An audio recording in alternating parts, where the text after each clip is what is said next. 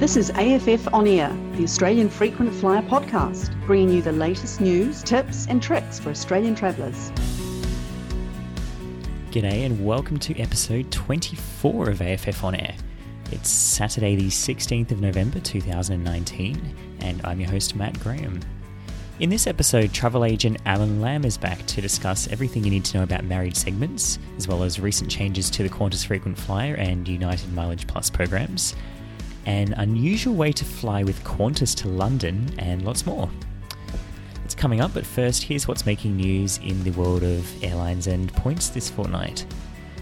And Qantas has committed to reducing the airline's carbon emissions to zero net emissions by 2050. Qantas will also now match all of its passengers' carbon offset contributions and invest $50 million in the development of sustainable aviation fuels over the next 10 years. It comes as the aviation industry is increasingly recognising its contribution to climate change and the need to create a more sustainable industry. The global aviation industry contributes around 2% of global carbon emissions. Meanwhile, the second of three Qantas Project Sunrise marketing flights touched down in Sydney yesterday, having flown from London to Sydney non-stop. Of course, the carbon emissions from this flight were fully offset. Velocity Frequent Flyer is now partnering with Optus. New Optus customers and those recontracting can now earn up to 40,000 bonus Velocity points with selected Optus plans until the 9th of December.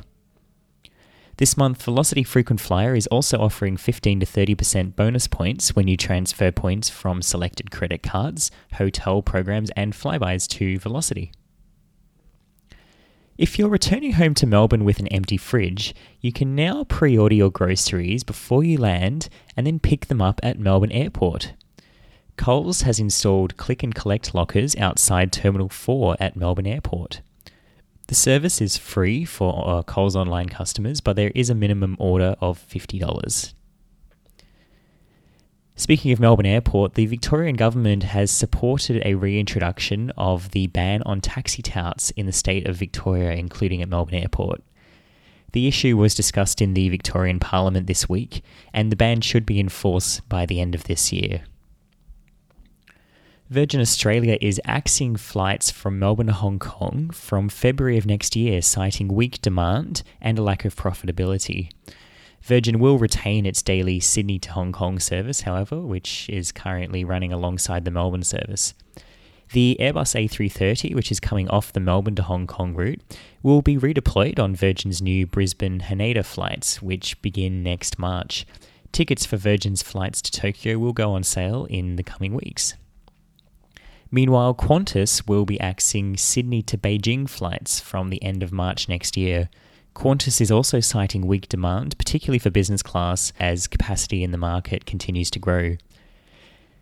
Jetstar next month will cease its own flight to China from Melbourne to Zhengzhou, which will leave Qantas's Sydney to Shanghai flight as the only route between Australia and mainland China, which is now served by an Australian carrier. Yet there are hundreds of flights per week between many cities across Australia and China served by Chinese carriers. Qantas is also downgrading some of its flights from Sydney to Hong Kong during December from Airbus A380s to smaller Boeing 747s as the protests in Hong Kong continue to weaken demand. And Uber has launched its own rewards program, offering Uber passengers points and status levels. To be honest, the program seems a little bit underwhelming, but if you are using the Uber service regularly, it's a nice little extra that you didn't get before, I guess. That's what's making news this fortnight. For more regular news, updates and deals, be sure to subscribe to the Australian Frequent Flyer Gazette or follow us on Facebook. If you've ever tried to make a complex booking using your frequent flyer points, there's a good chance you'll have come across the concept of married segments. Married segments are used by airlines to control the number of seats it sells on flights, but for frequent flyers they can be extremely frustrating. Sometimes, for example, you'll find an award seat on a flight that you want to book, only to find that it's not actually available if you add on a connecting flight to your final destination. Married segments are also why airlines will sometimes charge you a higher amount if you remove one or more flights from your booking. My guest on today's episode is friend of the show, Alan Lamb, who is a travel agent that goes by the handle of Mad Rooster on the Australian Frequent Flyer Forum. In this interview, we cover a range of topics including married segments and fare classes, but we also discuss some of the recent changes across a range of different frequent flyer programs, including Qantas Frequent Flyer and United Mileage Plus. And we'll talk about an unusual way to get from Australia to London with Qantas, which could actually work out cheaper than flying direct through Perth or Singapore with Qantas. I'll be back after this short break with today's interview.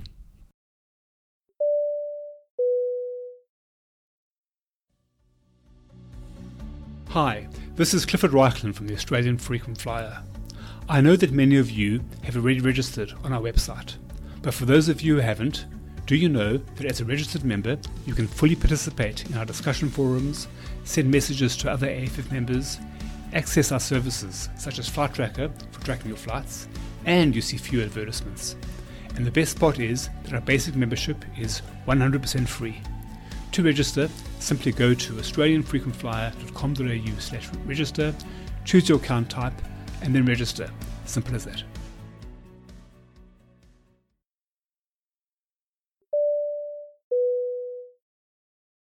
Joining me on this fortnight's episode, once again, is Alan Lamb from Netwave Travel. And Alan, you may recall, is also Mad Rooster on the Australian Frequent Flyer Forum. Welcome back to the podcast, Alan. Hi, Matt. And in this episode, one of the things I wanted to talk about was fare classes and also married segments. And I wanted to start with fare classes. At a basic level, could you just explain to our listeners who might not be aware what a fare class is? Okay, so within airline inventory, you have your class of service, such as like first class, business class, premium economy, and economy. And within each of those cabins, the airline will divide up their inventory up into multiple buckets. So each of those buckets will have a different letter attached to it.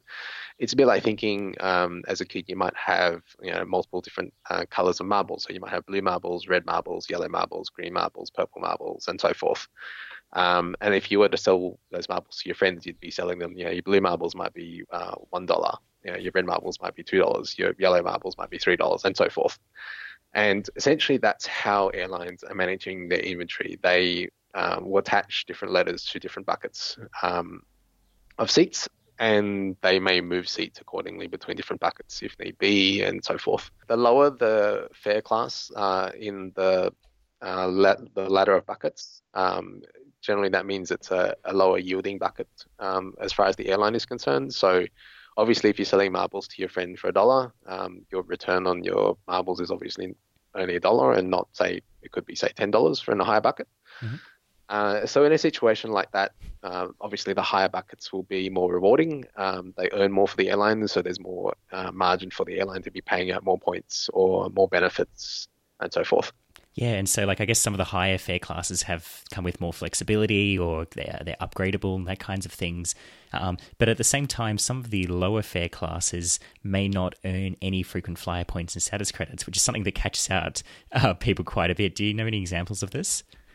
Specifically in the case of Qantas Frequent Flyer, there's cases such as some of the discount classes on Cathay Pacific, Qatar Airways. I think some of the other smaller carriers may also have something similar. So in the Qatar Airways, Cathay Pacific are quite common examples in Australia. A lot of their sale fares, for example, on Cathay Pacific book into, say, O class, which is their bottom bucket, or Q class, or N class, or S class. And those are known as their sale buckets. These buckets don't earn anything at all at Qantas Frequent Flyer, but do actually earn in Cathay Pacific's own program, Asia Miles. This is similar with Qatar Airways. Qatar Airways, everything below the V class bucket is non-earning to Qantas Frequent Flyer, but to their own program, it does earn, and to an extent, I believe it also earns to some of the other One More programs as well. Mm. And I believe that Malaysia Airlines also has a similar thing when you're crediting to Qantas Frequent Flyer. That's correct. I believe from memory, I think it's S class or N class and below that doesn't earn to Qantas Frequent Flyer. Yeah, and then also I've also seen like on some routes where Qantas competes with Malaysian Airlines, like for example Australia to Malaysia or Malaysia to London. If you're booking a business or first class ticket, it actually credits as, or first suites now I should say, it credits as a flexible economy fare at a much lower earning rate. So that's also something that catches people out a lot of the time. When you're booking these flights, how can you actually check what fare class you're booking, and how can you check what that's going to earn with Qantas Frequent Flyer or with any other frequent flyer program? Unfortunately, a lot of airline websites are actually quite poor at telling you what fare class that you're actually booking in. Cathay Pacific's website, for example, is a bit better at that. Their website's actually quite good in telling you what fare class you're booking into. Same with Qatar. Qantas notably doesn't tell you what fare class you're booking into at all. And often, savvy frequent flyers may find ways to find that in the website code. But at the end of the day, I think this is something that should definitely be displayed so that it's quite clear to passengers as exactly what they're getting into. Yeah, but if you do, or if you are able to work out the fare class, you can go onto, I think it's the Qantas website, go onto the Qantas Frequent Flyer site, and there are some tables for all of their partner airlines, right? That's correct. All right. Now that we've got a bit of an understanding of what fare classes actually are, it's worth talking, I think, about some of the recent changes to the earning rates on American Airlines if you're crediting to Qantas Frequent Flyer, and also in the other direction if you're crediting a Qantas flight to the American Airlines Advantage program. And these changes are actually quite beneficial for frequent flyers. And it's all in the context of the recent joint venture that's been approved between Qantas and American. So, Alan, can you just explain, what's changed? Some of the classes that used to earn less on Qantas now earn more, and for the vast majority of cases, I think pretty much everyone would be earning more now under the new earning amounts. So rates, I should say. So back in, I believe it was 2017.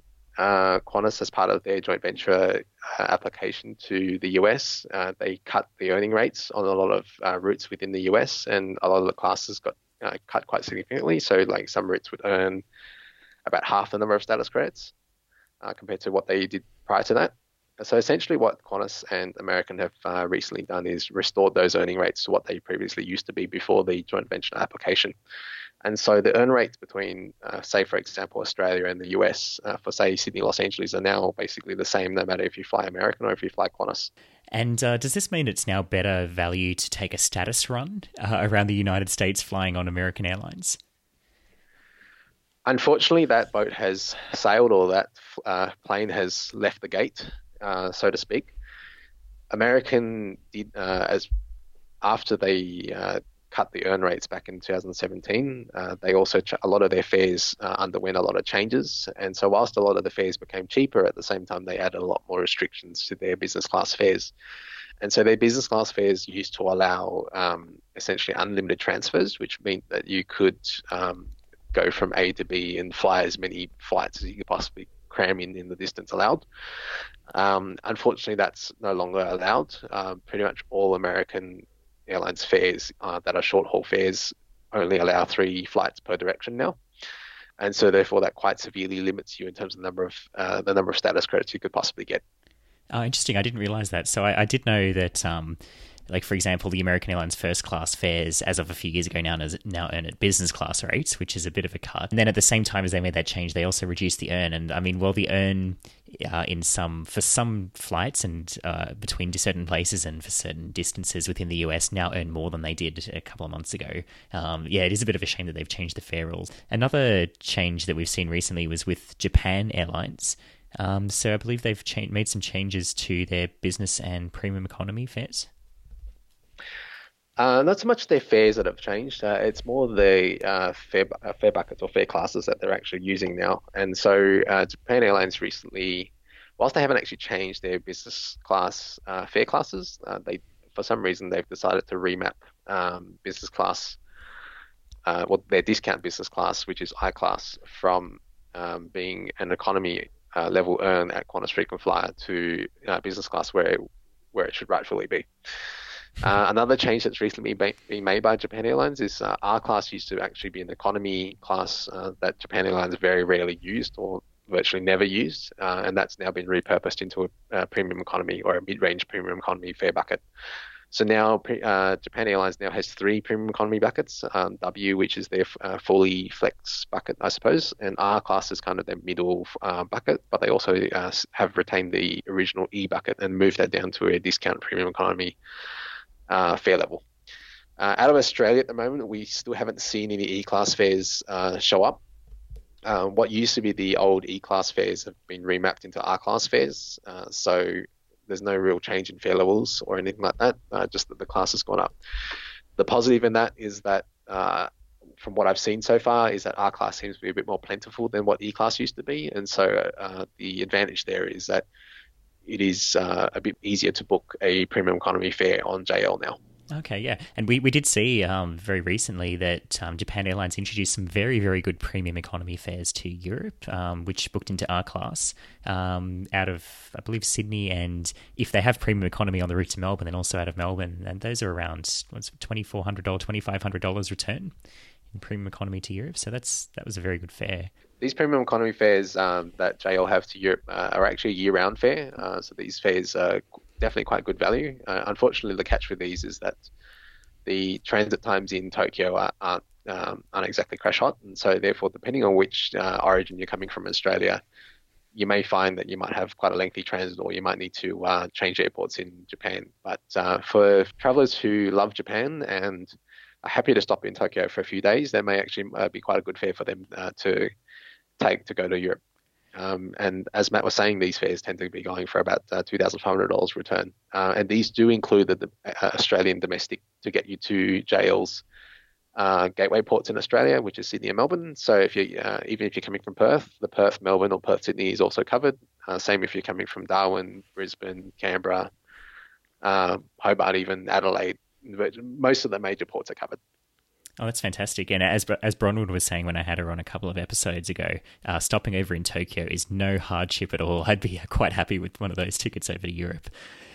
And another change we've seen recently is Alaska Airlines has actually cut the number of, mileage plan miles that you can earn on Qantas flights for a lot of the economy fare classes. What's happened with Alaskan? I think it's more of a realignment of what everyone is allowing earn-wise for Qantas flights. I mean, for the large part, we've seen the same earn rates that Alaska is now doing, and generally for the fare buckets that Qantas has, so OQ and these are now earning at quite a low rate at 25% of the flown mileage, and that's in line with what AA lets you earn, and to an extent similar to what Qantas would also let you earn on their own program as well. And if you look at other programs like BAE and so forth, it's quite similar. It's about 25% as well. Yeah, so I guess for those discount economy fares, the earn rates previously on Alaskan mileage plan were quite generous. So I guess that's, as you say, just bringing it down to what is pretty much the industry standard now. Before we move on to the next section, I just wanted to briefly mention that you can now book premium economy awards on American Airlines using Qantas frequent flyer points, and also use American Airlines Advantage miles to book premium economy awards on Qantas flights and other Oneworld partners. Yes, that's a very recent change as of about a few weeks ago. So now American Airlines has now released a premium economy award chart. And so therefore you can now book premium economy awards on both American as well as partner carriers using Advantage miles. In the opposite direction, you can now use, say, Qantas frequent flight points or Cathay Pacific Asian miles and so forth to book premium economy awards on AA. Oh, that's excellent. And can you do that online? The changes are still happening, I believe. I know BAE, for example, their premium economy awards are now bookable on the AA website, and I believe they're still in the process of adding the others like Qantas and Cathay Pacific, Japan Airlines, and so forth. I believe that's a work in progress, so it may be another month or two before we see those come online on the AA website. Okay. Another thing I wanted to talk about with you, Alan, was this concept of married segments. Now, married segments is probably a term that most travellers would not have heard of, but most travel agents would have nightmares over it, I would imagine. Married segments, I guess, firstly, what are they, Alan? So a married segment in airline inventory use, essentially what that allows an airline to do is they look at the inventory as far as origin and destination. So basically what that means is they don't really look at what the inventory is in the context of what's in the middle. So, for example, if you're going Sydney to Brisbane to Los Angeles, they see that as an origin destination of Sydney, Los Angeles as far as the yield is concerned, rather than what it used to be where they look at Sydney, Brisbane as well as Sydney, Los Angeles. There are some positives and some negatives in regards to married segments.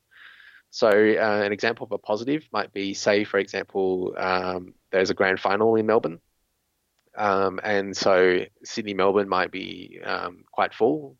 Like it might be, every class might be full up until, say, B class or Y class, which is just about a fully flexible fare on Qantas domestic. However, Qantas might see that, say, you want to go Sydney, Los Angeles, and it happens to be school holidays at the same time. So Sydney, Los Angeles might also be quite full. So in situations where Sydney, Los Angeles might be quite full, but say Melbourne, Los Angeles is quite empty because, say, the Victorian school holidays don't line up with the New South Wales school holidays, you may find a situation where Qantas, in terms of the inventory, will go, well, Melbourne, Los Angeles is quite empty, and we'd rather pick up a passenger for the Melbourne, Los Angeles. So we'll throw in the Sydney, Melbourne in order to get the passenger down to Melbourne to take the Melbourne, Los Angeles. In order to do that, they would show you availability. If you search for Sydney, Los Angeles and tell the system that you want to go via Melbourne, it will say, well, yes, you can have even the bottom O class, for example, on the Sydney, Melbourne, if you're connecting to Melbourne, Los Angeles. However, if there was no married segments involved, then if you looked at Sydney, Melbourne, it'd be quite expensive because there's no O class available and only just B or Y. However, Melbourne, Los Angeles would be wide open all the way down to O class. And in a situation like that, you wouldn't be able to sell the fare out of Sydney. Mm-hmm. So in a case like that, where Qantas does let you have O class on the Sydney, Melbourne because you are connecting to international, then they would obviously be able to pick up that sale to Los Angeles rather than pick up a sale to just Melbourne. Yeah, it makes sense. So a negative about married segments is that sometimes airlines also use that to block inventory. And a classic case of that is when, for example, Cathay Pacific, I know Cathay Pacific does this as well as Japan Airlines, and so they may manage their inventory in at least in conjunction with, say, their local tourism bodies, and so they might have a certain quota for a number of people that they want to have a stopover in Hong Kong or Tokyo, and so they may set inventory aside and say that we want X amount of inventory to go to stopover traffic, and X amount of inventory to go towards through connecting traffic where you'd simply be in transit in Hong Kong or Tokyo. And so in cases like that, you may find it goes in one direction or the other. You might find times where you want to transit Hong Kong and there's, very little availability left as far as through connecting inventory. However, if you were to then do instead look at it as, say, Sydney, Hong Kong, and then you did, say, a 2-day stopover in Hong Kong and then continue to Hong Kong to your destination, then you might find the inventory might be quite plentiful. And so that difference in fare may just as well pay for your hotel in Hong Kong for the night or two. Okay. So going back to your original example of Sydney to Los Angeles via Brisbane, does this mean that if you were to, say, book a flight from Sydney, Brisbane, Los Angeles, and then for some reason you couldn't take the Sydney to Brisbane flight and you wanted to change it just to the direct Brisbane, Los Angeles, dropping that Sydney to Brisbane flight, could the airline actually charge you more for that? Yes, that can absolutely happen because when you sell a Sydney, Brisbane, Los Angeles or Sydney, Melbourne, Los Angeles or Sydney, Auckland, Los Angeles for argument's sake, basically that is sold as a married segment pair. And so you can't just cancel one segment out of the two and only fly one. What that would require you to do is essentially cancel the Sydney, Brisbane, Los Angeles and rebook from current inventory, whatever that may be. That also would have the effect of potentially raising your costs. I mean, if the flight is still quite empty, then you might find the same inventory still around. And so therefore you might be able to convert the Sydney, Brisbane, Los Angeles into just Brisbane, Los Angeles quite easily with minimal costs other than a change fee. But if it's been several months and some of the inventory is dried up, then you might find that it might be quite a costly change because of the fact that the discount availability is no longer there. Yeah, and I guess availability aside, I mean, in this example, the fare from Sydney to Los Angeles is probably quite similar to the fare from Brisbane to Los Angeles, but there might be other cases where the fare, if you're just booking it as a direct flight, would be very, very different. An example of that would be when I had Matthias on the podcast a couple of episodes ago, and he talked about the person who'd flown from Oslo to Seattle via Frankfurt. the fare out of Oslo was about a quarter of the price of the fare out of Frankfurt if you just booked the second leg of that. So I guess that's where married segments can come in. Now, Alan, are there differences between the way that married segments are applied on commercial or revenue airfares as opposed to award tickets? The concept itself is very much the same. However, we've definitely seen cases where airlines have applied or made use of married segment logic a little bit differently. For example, since the Asia Miles changes with Cathay Pacific, a lot of their inventory out of Hong Kong seems to have dried up mysteriously. So if you were to look at, say, Hong Kong to London on the 11:55 p.m. flight out of Hong Kong, there'd be no availability. But if you then look at, say, Singapore, Hong Kong connecting to that exact same Hong Kong, London, then you might find it's wide open with award inventory. You could possibly see even 8 seats available in business class. Or even if you looked at a Bangkok or Manila or Taipei or anywhere other than Hong Kong, then you might find there's suddenly a lot of inventory available for awards. And I have a feeling that is to do with constraints that Cathay Pacific is trying to apply to their own members locally in Hong Kong, which is quite disappointing for sure, but potentially a bit of a boon for us where we might be able to originate from somewhere else or connect from somewhere else. Yeah, Cathay Pacific, I think, is where I've seen this applied most commonly. Like, you quite often see that there's no availability from Sydney to Hong Kong, for example, but then if you add on a flight through to Europe, then suddenly that Sydney-Hong Kong flight becomes available. And there's many other examples of this as well. What other airlines use married segments? Do all airlines use it? Not every airline does. I know Qantas, to an extent, they kind of do, but they kind of don't. Their situation's a little bit complex. I've seen cases where with Qantas, if you search for availability from, say, Los Angeles to Hong Kong via Sydney, you'll see the availability. But then if you search the legs individually, they won't be there.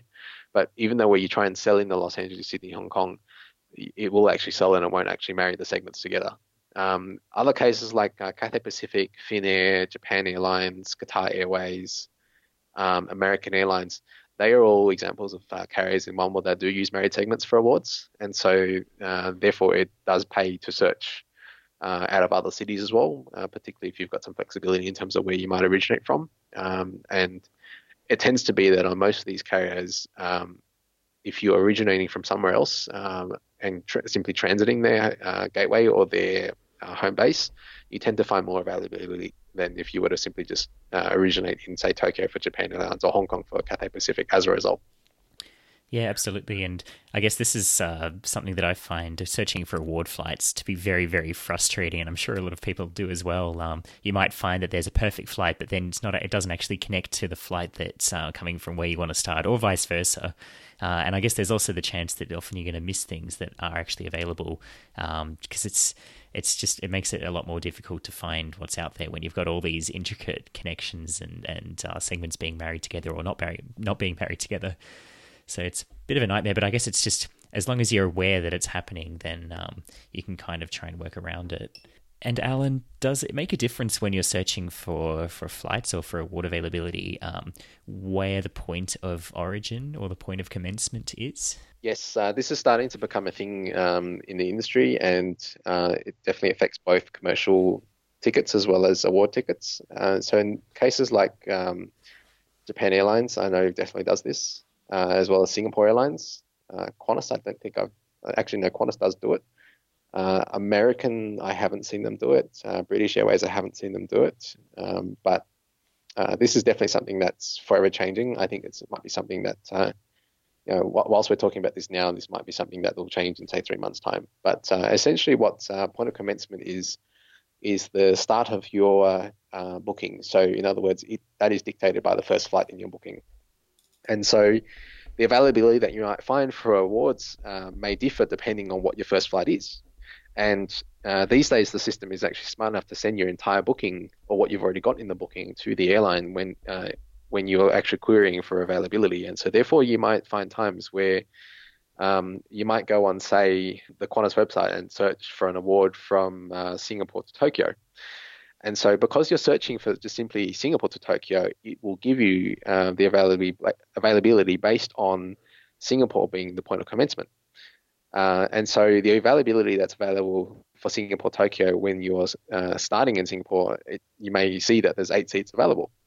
However, if you are, say, in the middle of building a one world award with using Qantas points, your origin may well be, say, Sydney or anywhere in Australia. And so your first flight, for example, might be, say, Sydney, Singapore on QF81 on Qantas. And therefore, you might then call up Qantas or try and change your booking online and add the Singapore Tokyo and find that they can't see any availability, or the website can't see any availability. And that will be the reason, the point of commencement will be the reason why the inventory isn't showing, because you're starting in Australia. And so this is especially important if you're trying to change a booking, or if you're building a multi-segment award like a one world award. If your point of origin is Australia, say Sydney in this case, simply searching for an award from Singapore to Tokyo will not actually give you accurate availability to what you can actually use. To get around that, with a lot of websites that allow multi-city searches like the Qantas website, what you could do to test out whether it is available in your point of commencement. Say, for example, if you're doing Sydney, Singapore as your first leg, and so therefore Sydney is your point of origin, what you can do is do a multi-city search, put in Sydney, Singapore with some arbitrary dummy date. It can just be an economy award for argument's sake. It doesn't have to be the correct class. So your flight, the first flight would be Sydney, Singapore, and your second flight would be, say, Singapore, Tokyo, with the actual correct date that you are looking for an award.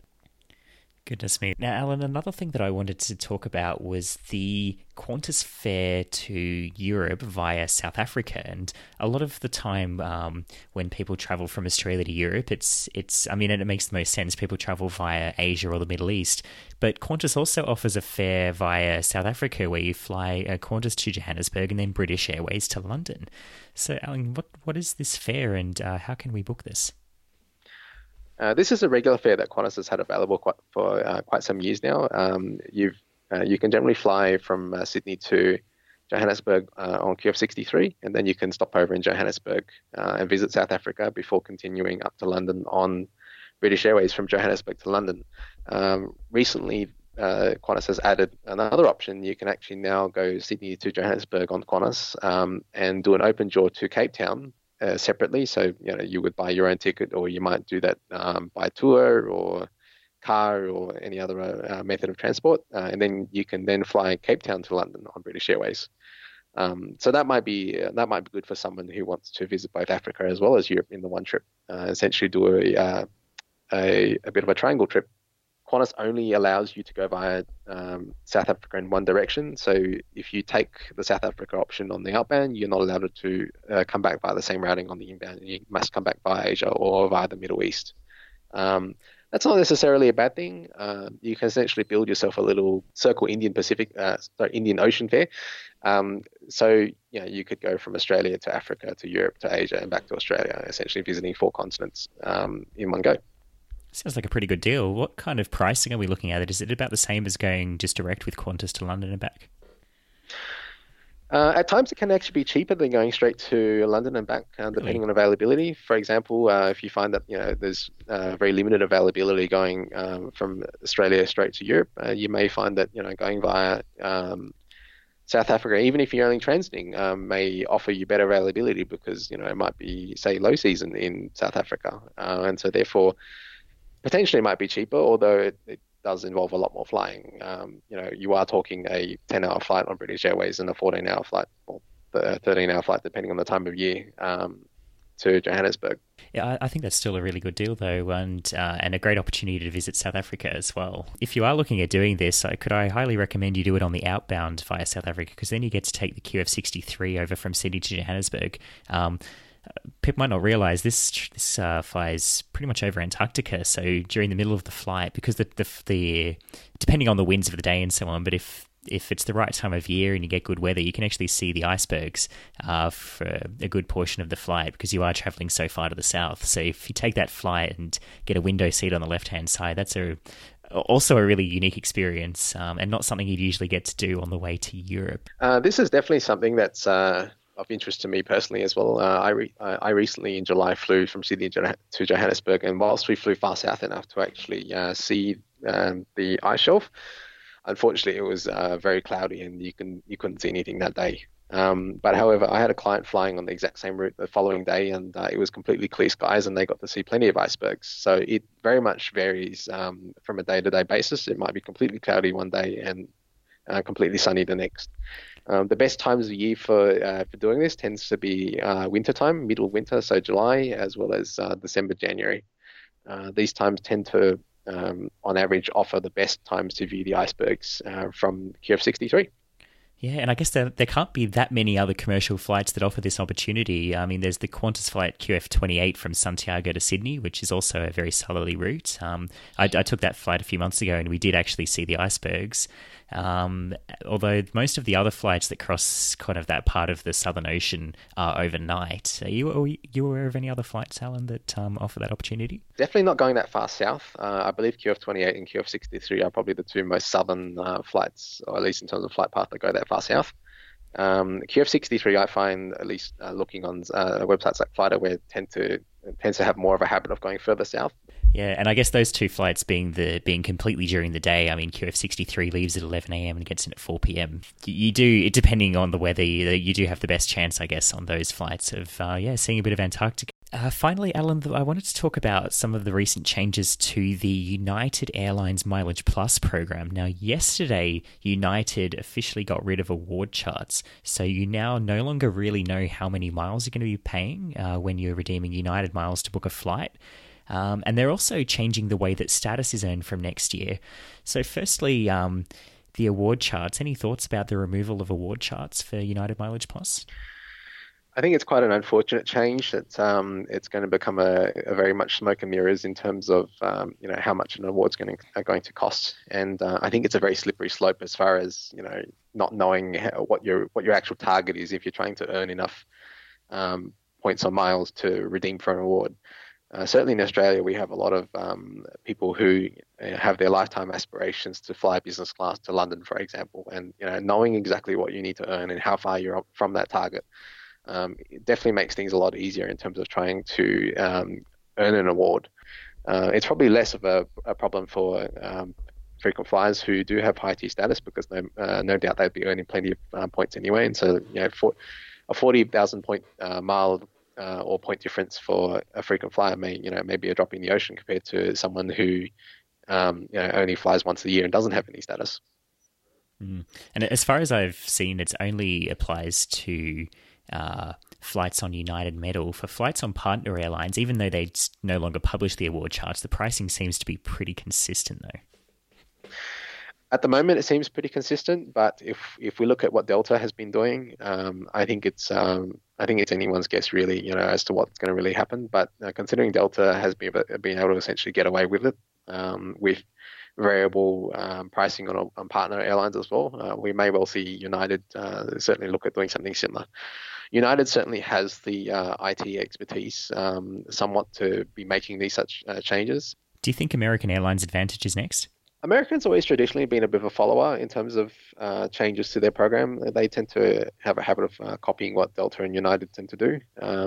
We don't seem to ever really see any changes these days that American makes where they're the first one to make that change. No, that seems to have been mostly taken. That lead has been taken mostly by United and Delta more recently. So it's anyone's guess what American might do, but then again, there's a lot of things where American hasn't actually copied United and Delta just yet. So it remains to be seen as what happens there. There's a few things that are still good about the American program that United and Delta haven't actually quite done or have gotten rid of. The other thing that's changing with the United program from January next year is the way in which Mileage Plus Elite status is earned. Now, I have Premier Gold status with United, and I'm not keen on these changes at all. In fact, this is probably a deal breaker for me. I'm probably not going to bother renewing it from next year. So what they've done is they've removed the Premier qualifying miles. So the number of miles flown is no longer relevant for earning status. They've changed Premier qualifying dollars to Premier qualifying points, and they've changed Premier qualifying segments to Premier qualifying flights. It's all very confusing, and the number of Premier qualifying points that you earn is based on the dollars that you spend on United fares. if you're flying United, but also you can earn Premier qualifying points on partner airlines, and it's basically a percentage of the award miles you earn based on whether it's a preferred partner or not. It's a complete mess. It's a dog's breakfast. It's very, very confusing. But the other thing that's of interest, I guess, to Australians is the fact that they no longer have a waiver on this minimum spend amount, which is effectively what the Premier qualifying points is. So, and you still have to fly the 4 United segments minimum per year to earn status. So it seems to me that it's going to be a lot harder to earn United status, especially if you don't live in the US and fly United regularly. Any thoughts on that?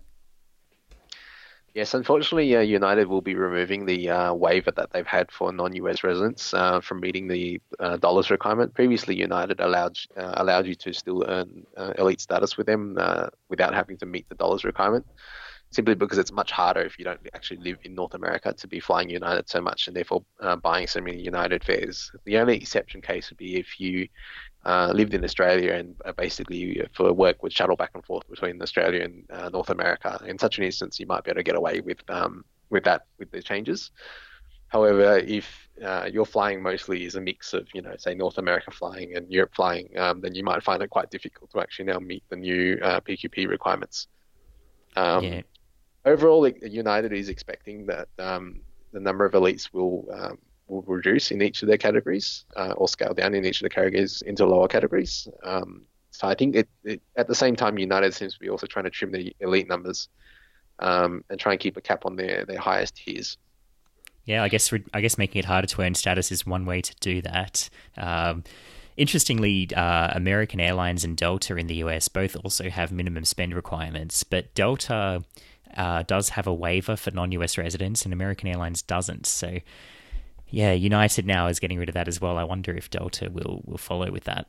This will be something that I'm sure will be closely watched by those who live in America. That foreign resident waiver was often in some ways misused by some people that do live in the US, where they would simply evade the need to spend the dollars by essentially shifting the residents of their account to a foreign country. Well, Alan Lamb, thank you very much for coming on to the AFF On Air podcast once again. Can you let people know where they can find you? Yes, so my agency is NetWave Travel, and you can reach me by email at Alan, that's ALAN, just one L, at netwavetravel.com. Or you can private message me directly on Australian Frequent Flyer under the handle Mad Rooster. Thanks very much, Alan. Thank you. I hope you enjoyed this fortnight's interview. That's it for another episode of AFF On Air. Thank you so much for listening. For more information about anything in today's episode, you can check out the episode notes, where you'll find a link also to an AFF thread where you can discuss anything from today's episode. If you're enjoying this podcast, please do leave us a rating and subscribe in Apple Podcasts or wherever you happen to be listening. By doing that, you'll help us to reach more Australian travellers, so I'd really appreciate that. And we do read all of the reviews that come in. I'm Matt Graham, and I'll be back next fortnight with more news, tips and tricks for Australian travellers. Until then, happy flying.